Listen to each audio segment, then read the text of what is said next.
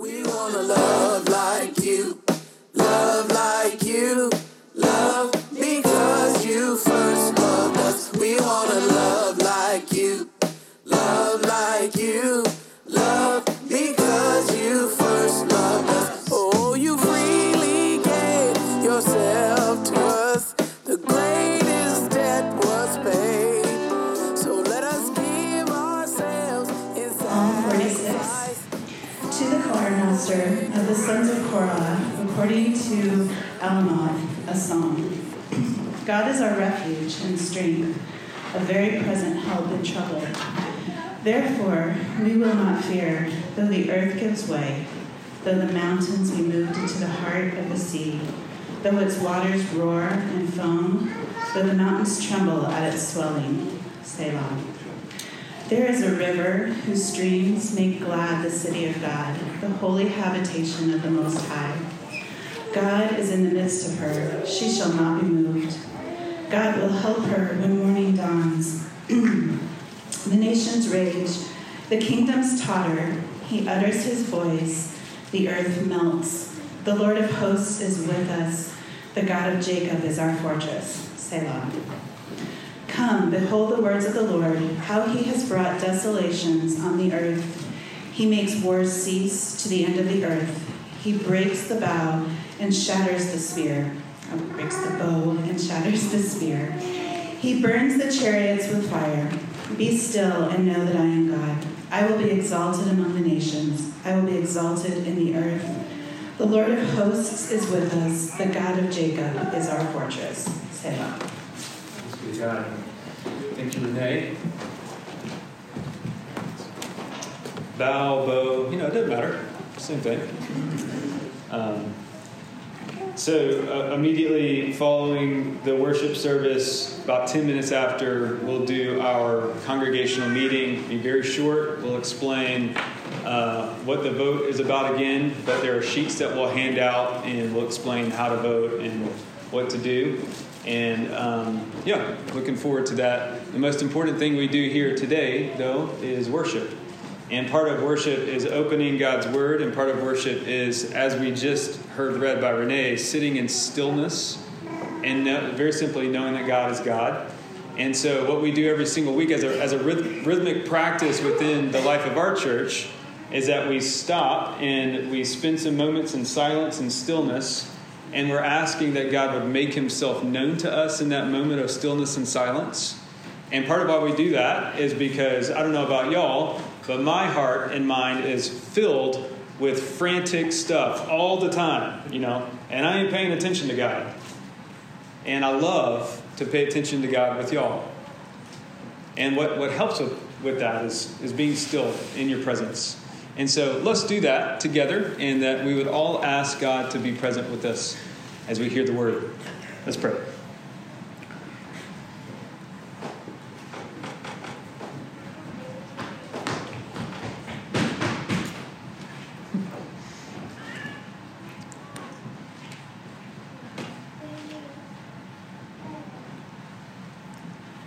Father, we thank you for entering into this world in the person of Jesus, and you don't stand at a distance from what we experience, but you come into the neighborhood, and even further than that, Lord, by your Spirit, you come inside human beings to comfort, to help, to stabilize, but most of all, to remind us that we were meant, our souls and our bodies were meant to be in your presence and to enjoy you forever. And so as we navigate the tumultuous things that we experience in this world and what that causes inside of us internally, would you bring us back to the awareness that you're here and you've always been here, and you want us to be calm in your presence. And so would you do that for us right now? In Christ's name, amen. I love this psalm. Psalm 46, probably the most pivotal psalm for me personally in how I navigated COVID. And the reason why is because all of the Psalter, and Psalm 46 kind of embodies this, all of the Psalter says that there are two basic realities at play, always at play in our existence. And I think whether you believe in God or not, you can probably agree with this, that the felt reality that you live every single day, it's always evolving, it's ever-changing, it's tumultuous, it's unpredictable, and it's very, very hard to navigate how to process all that's happening around you, how to respond to it. And so you live your life in the midst of your week through all that hardship, and then how you respond to that is oftentimes in fear and anxiety. And then you will have these moments of we'll call them transcendent moments, bliss, where it actually feels like in your experience like things are going to be okay, that my life is okay. And you can have this experience whether you believe in God or not. And there's a great movie called Shawshank Redemption, where Morgan Freeman talks about this experience where the main character, Andy, locks the prison guards in this room so that he can play this Italian opera song over the intercom very loudly for all of the prisoners to hear. And he does this, and the prison guards are like knocking, trying to get in, and he's playing this opera, and all these prisoners are in the courtyard, locked up, and they're transfixed at the speaker.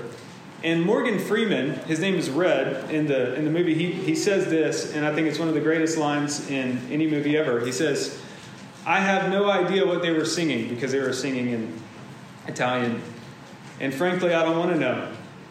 Some things can't be expressed with words.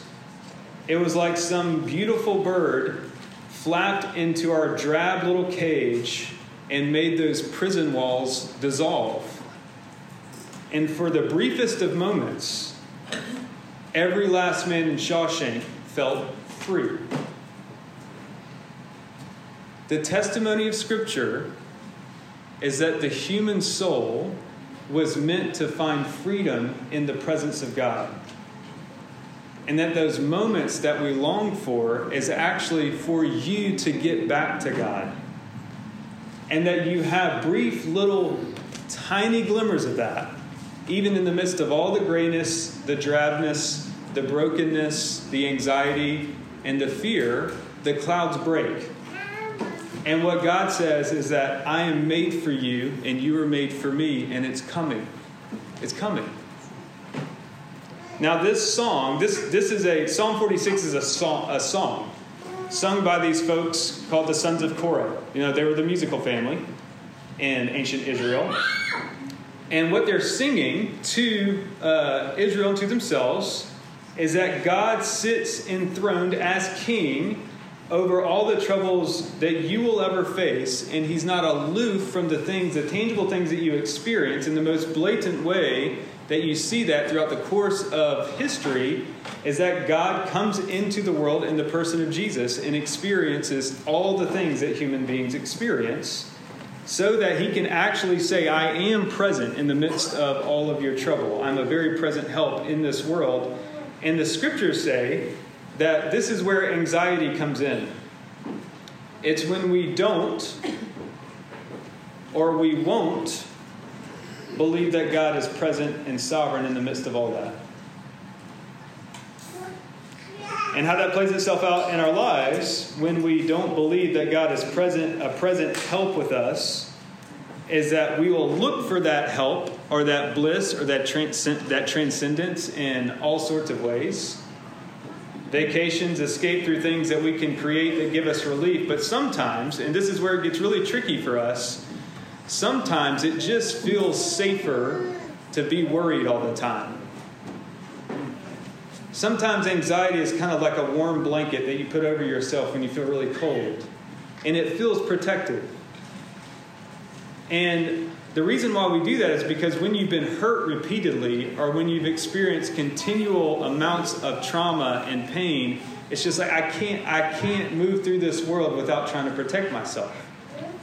And some of us haven't even had the privilege of even getting an escape or going on a vacation or trying to get away. from the chaos. And that's why underneath anxiety and worry, what drives, it's a subsidiary of fear. It feeds on fear. Primarily the fear that nothing matters and everything's hopeless. And what this psalm says is that there's another way to live. When you believe in the God of Jacob, and it says that God, when it says that God is a very present help, that's actually the Hebrew word for wise. Ezer.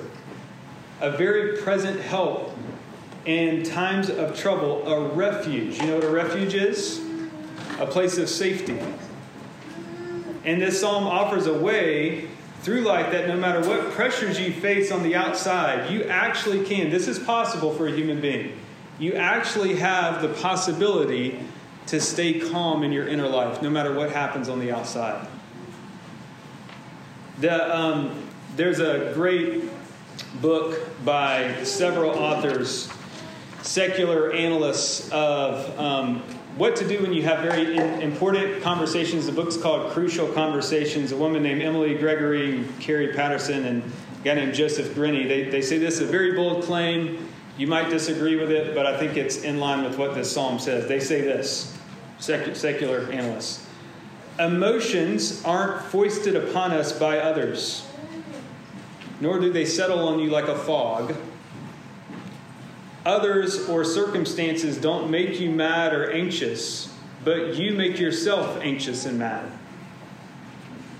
You and you alone are culpable for your emotions. So you only have two options. You can act on them or be acted on by them.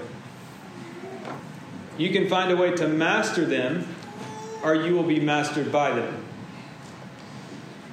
So, what does that mean? Allow me to do what I experienced growing up. Baptist use props, okay? Kids, look at me. Watch this. And I want you to answer a question after I do this, okay? See that? Why did water come out of the bottle? Okay. Good. All right, 1 second.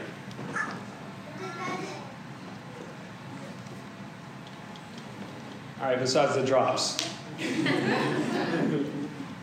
Did water come out of the bottle then? No. Okay, why? Because there wasn't water in the bottle, right? All right, y'all, this is hard. Look, what these analysts are saying, what the psalm is saying, is that the reason why anxiety comes out of us is because it's in us. Because it's in us. And part of life is to be shaken by God so that it empties out.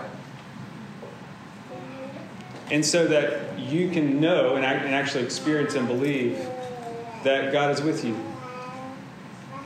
And that you aren't made to live with fear inside your heart. Now, it's very easy to have an example like that and be just so filled with shame. That's not the point of Scripture. That's not the point of the gospel. What we're doing here today is seeing how Psalm 46 helps us to process and navigate through our anxiety so that we can, of our own volition, be emptied of it and be pointed to the Lord Jesus. And that takes a remarkable amount of thought and practice.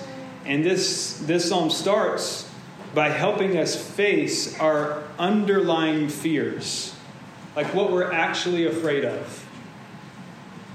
One pastor said, a lot of times my anxiety functions like a bunch of really loud, angry sounding dogs underneath the floorboards of my house. And he says, I think what God wants me to do is go down underneath the floorboards of my home and kiss those dogs on the mouth because he wants me to learn that they don't have any teeth. And that's what Psalm 46 verses 1 through 2 are saying. Look at that text. It says, God is our refuge and strength, a very present help in trouble. Therefore, we will not fear though the earth gives way, Though the mountains be moved into the heart of the sea, and though its waters roar and foam, and though the mountains tremble at its swelling. This psalm gives us the ability to know which fears are actually driving us. And so these sons of Korah are saying, take the most foundational and impenetrable thoughts that you can possibly have. Mountains, the earth itself, the sea, politics, very powerful nations. And it calls into question, if all of these things devolve, if all of those things crumble underneath you, what is still true? What is still true about your existence? What is still true about God? Prior to COVID, there was a guy named Richard Pratt that we had collectively among churches in town for a missions conference. And Richard told this story, and I can't remember if it was like in front of everybody or at Laszlo's when we went out with him one night, but he said that he was in India with a friend of his that was a secular Jewish guy, wasn't a Christian, and he had a house in India, and they were over there visiting a certain area of India, and Richard got really, really, really sick, like bad sick, and was in his friend's bathroom. And I don't know why, or the circumstances behind why they didn't go to the doctor, but he said that it seemed like he was about to die. And his buddy came in there, and he's like, Richard, you're not it doesn't look like you're going to make it. And he's like, yeah, I don't think I am. And then he just said, I'm okay. I'll be all right. And his friend, when he observed that, said, I want whatever you have that helps you face your death that way. I want to live life and to face death in the way that you did. Now, my question for Richard, and just like the secular friend of his, how did Richard get there? How was he able to face that level of uncertainty and chaos with his own life? And I think it's because Richard had access to another reality, which very much informs how he handles the present, especially in intense situations like facing death. Look at verse 4 and 5. In the midst of chaos, please look at verse 4 and 5. This is what's true as well. There is a river whose streams make glad the city of God, the holy habitation of the Most High. God is in the midst of her. She shall not be moved. God will help her when morning dawns. I think Richard had access to that place in the midst of fear. And therefore he wasn't afraid. I want you to do a little thought experiment with me, okay? And just go with it for a second with me, okay? What if there was a person who knew you better than your parents knew you, or your best friends, maybe even a little bit better than you knew yourself? And this person wanted to sit across the table from you. And they knew what you liked and what you didn't like. They knew what you'd say and what you wouldn't say. And you didn't feel hemmed in, but it just felt free, like you didn't have to explain yourself. And you could tell from their face and their demeanor that this person wanted the best for you. And they were just sitting across the table from you, looking at you, undistracted, at peace in your presence, and they were just happy to be with you. And you didn't have any sort of thought about someone else as you were sitting there, and you weren't worried about what someone did to you or didn't do, and there was no fear of what could be about to happen in the world or your family. And even all the bad things that you experienced and you had done in this life actually brought you to that exact moment across the table from this person who knew it all, and that person had been lovingly observing you from a time before you were even the you that you know. Look, if that was your future that could not be altered, how would that change your perspective in the present? Like if you actually believed that there was someone who wanted you in that way, how would that change the anxiety within us? When you read the New Testament, don't you just get the sense that Jesus wants to sit down with very lonely and broken people, scared? That he is the embodiment of verse 4. That there is a river whose streams make glad the city of God. God is in the midst of her, and that place is your true citizenship. That's where you belong, ultimately. That's when you get little glimpses of transcendence and bliss. You're like, my heart is groping for that, says the book of Acts. That everything is groping for that experience with God. That it needs him, it wants him. And that morning has dawned in the Lord Jesus, in the Son. Now, he is that gentle. But this psalm also says that he is fierce. He's a fierce king because he's the true king. He will inherit the nations. The book of Isaiah says that nations are like a tiny grain of sand on a scale, which is interesting to think about if that's God's view of the United States, or other countries. And he says that the true king is so powerful that when like tumultuous times are going on earth, like when nations are fighting and raging and crumbling, like in Psalm 2, it says that the true king, when he hears the other kings and queens laughing, that the true king laughs louder, and that he is the one that is truly enthroned.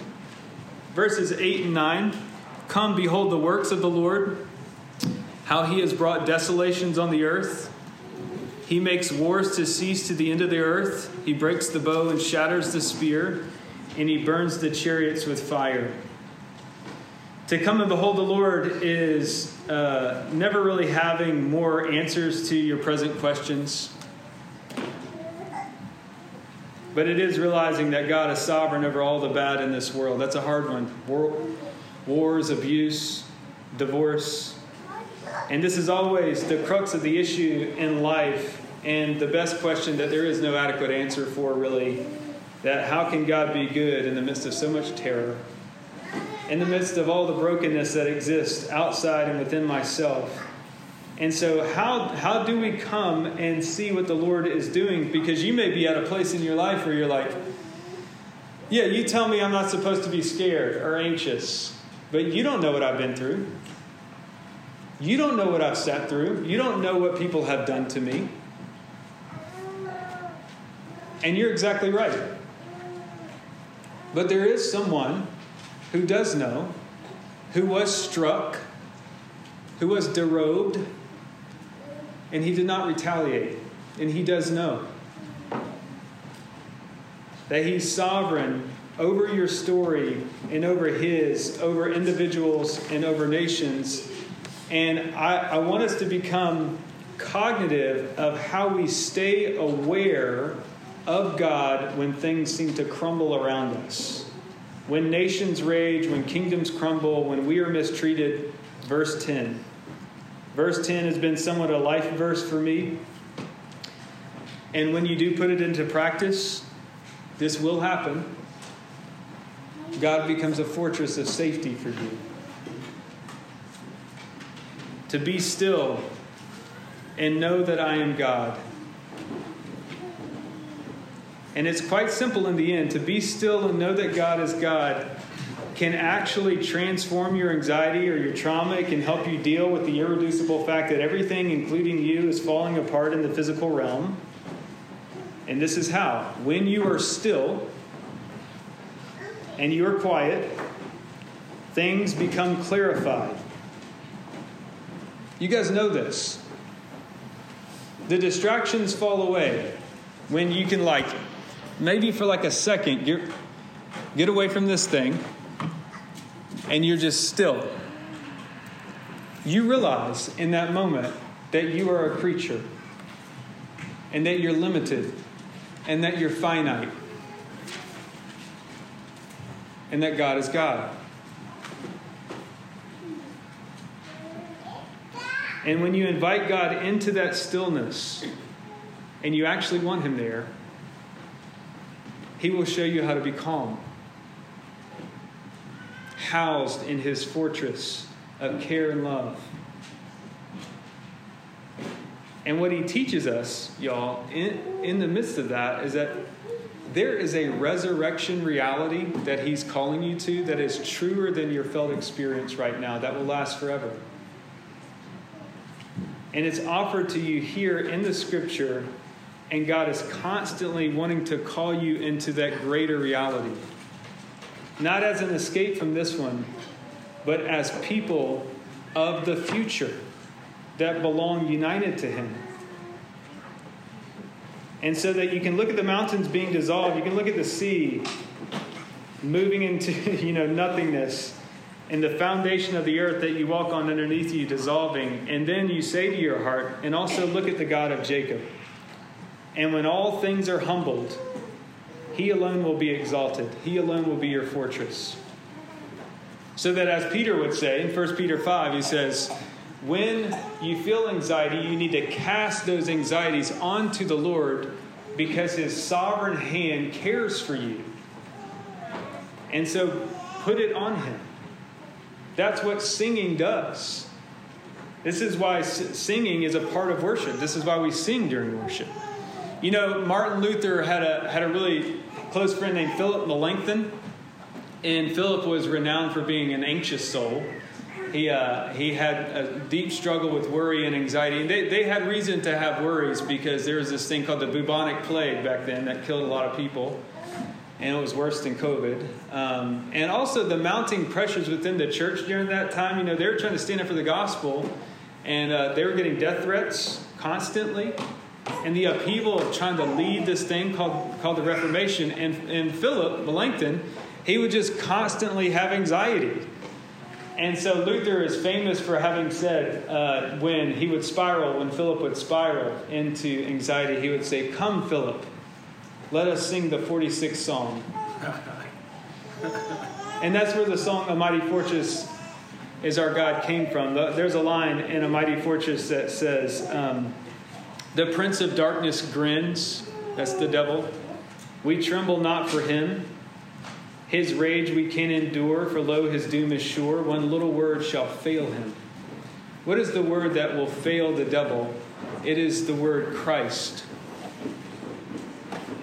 Christ our King, Christ for us, Christ in us. The person who has come into contact with the gospel, with Christ himself, is someone who has given up control of their lives willingly. Because you've seen that even the evil done by the hands of human beings, God uses for the salvation of the world. And though there's a lot of questions we have with evil and why suffering has to hurt so much, what we really need when we suffer, how we really process pain, is that we don't want God to take it away. I'm convinced of that. I think what we want is for God to consecrate it, to make it holy, to prove to us that it matters. The crucifixion and resurrection of Jesus shows us that God does consecrate suffering. And he calls us into that same pattern of life of humility and exaltation in his Son. And when we follow that pattern willingly, we will be glad, in the end, we will be glad that we weren't in control of navigating the ship that we call our existence. We weren't in control. And when we sit down at that table, across the table from our King, we will understand that all things have led to this point, and all manner of things shall be well. And every detail led us there, the good and the bad. And I think, hopefully, in that place, we'll laugh at ourselves. We won't take ourselves so seriously because he's just that good. There's this older illustration that I've used before, but Sarah and I went to a wedding once in Fort Worth, Texas, and it was one of the spare no expense weddings, like out of this world nuts, money. So downtown church, and they had this reception at an art studio, very modern, beautiful place. It was like, people bringing moist towelettes and like, what do you need? You need a drink? You need some food? What do you need? And so like midway through the dancing, everyone's like blood sugar is low. And these waiters and waitresses, I'm not kidding, they brought by miniature grilled cheese sandwiches and these chocolate milkshakes with some whipped cream. And, you're sipping on them like this. And I'm like having a moment with Sarah across the table. And I just had this thought. I was like, Sarah, I'm so glad that I wasn't a part of the planning of 1 ounce of this party. Because if my plans had gotten in there, it would have made it so much worse. This is perfect, And I do think that when it's all said and done, you have to get to a place in your life where you say, God, I am so glad that I wasn't a part of the planning of my life. That it was perfect in how it played out. That's how he gets glory. And you see how that it puts a knife in your anxiety if you come with that approach that God really is sovereign over it all. When I realize I'm not God in my life, it can actually be enjoyable, lighthearted. Not because there's still not chaos or hard things, but because he sits enthroned over the good and bad. And it's okay. This psalm says that you weren't made to live in chronic anxiety. And your limbic system right now, your amygdala is saying, oh, yes, you were. Oh, yes, you were. In a broken world, sure, you got to have boundaries, yes, but that's not your true self. That is not your eternal self. Your true self knows that you have a God that will protect you forever. And you don't have to be afraid. That when all else crumbles, and it will, God is slowly inching you towards himself and saying, come back to me. Come. Rest. Settle yourself and know. The main thing, we don't have to know, we don't have to be him.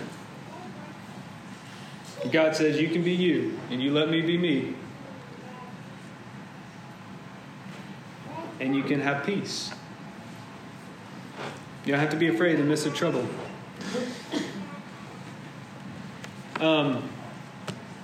As we head into all sorts of things as a community, but also as the people of God in the midst of the world, what would it look like for us to be settled in God's provision and sovereign care over the details of our lives and over the life of our communities? And if the church could be that in the midst of the world, how would that change us, and how would that change our communities to be stable? Let's pray for that stability that the gospel brings. Father, we thank you that you have given us so many good aspects of the gospel through each portion of Scripture. And we thank you, Lord, for the sons of Korah. We thank you for people like Martin Luther and so many others who have looked at the Scriptures and said, this is how this has helped me through tumultuous times. And I ask, Lord, as we confess sin and we hear the assurance of forgiveness, because you first loved us. Oh, you freely gave yourself to us. The greatest debt was paid. So let us give ourselves in sacrifice and follow in your ways. We want to give like you, give because you first loved us. We want to give like you,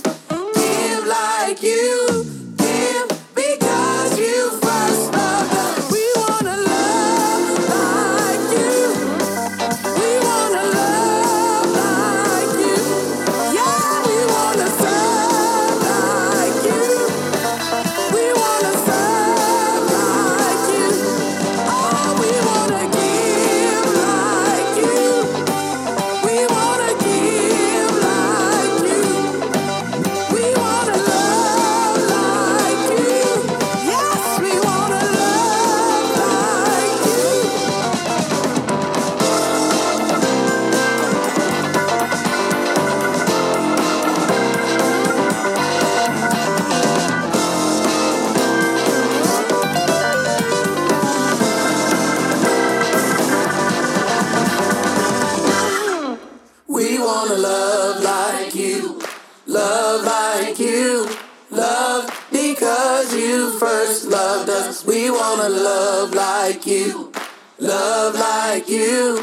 Love because you first loved us. We wanna love like you.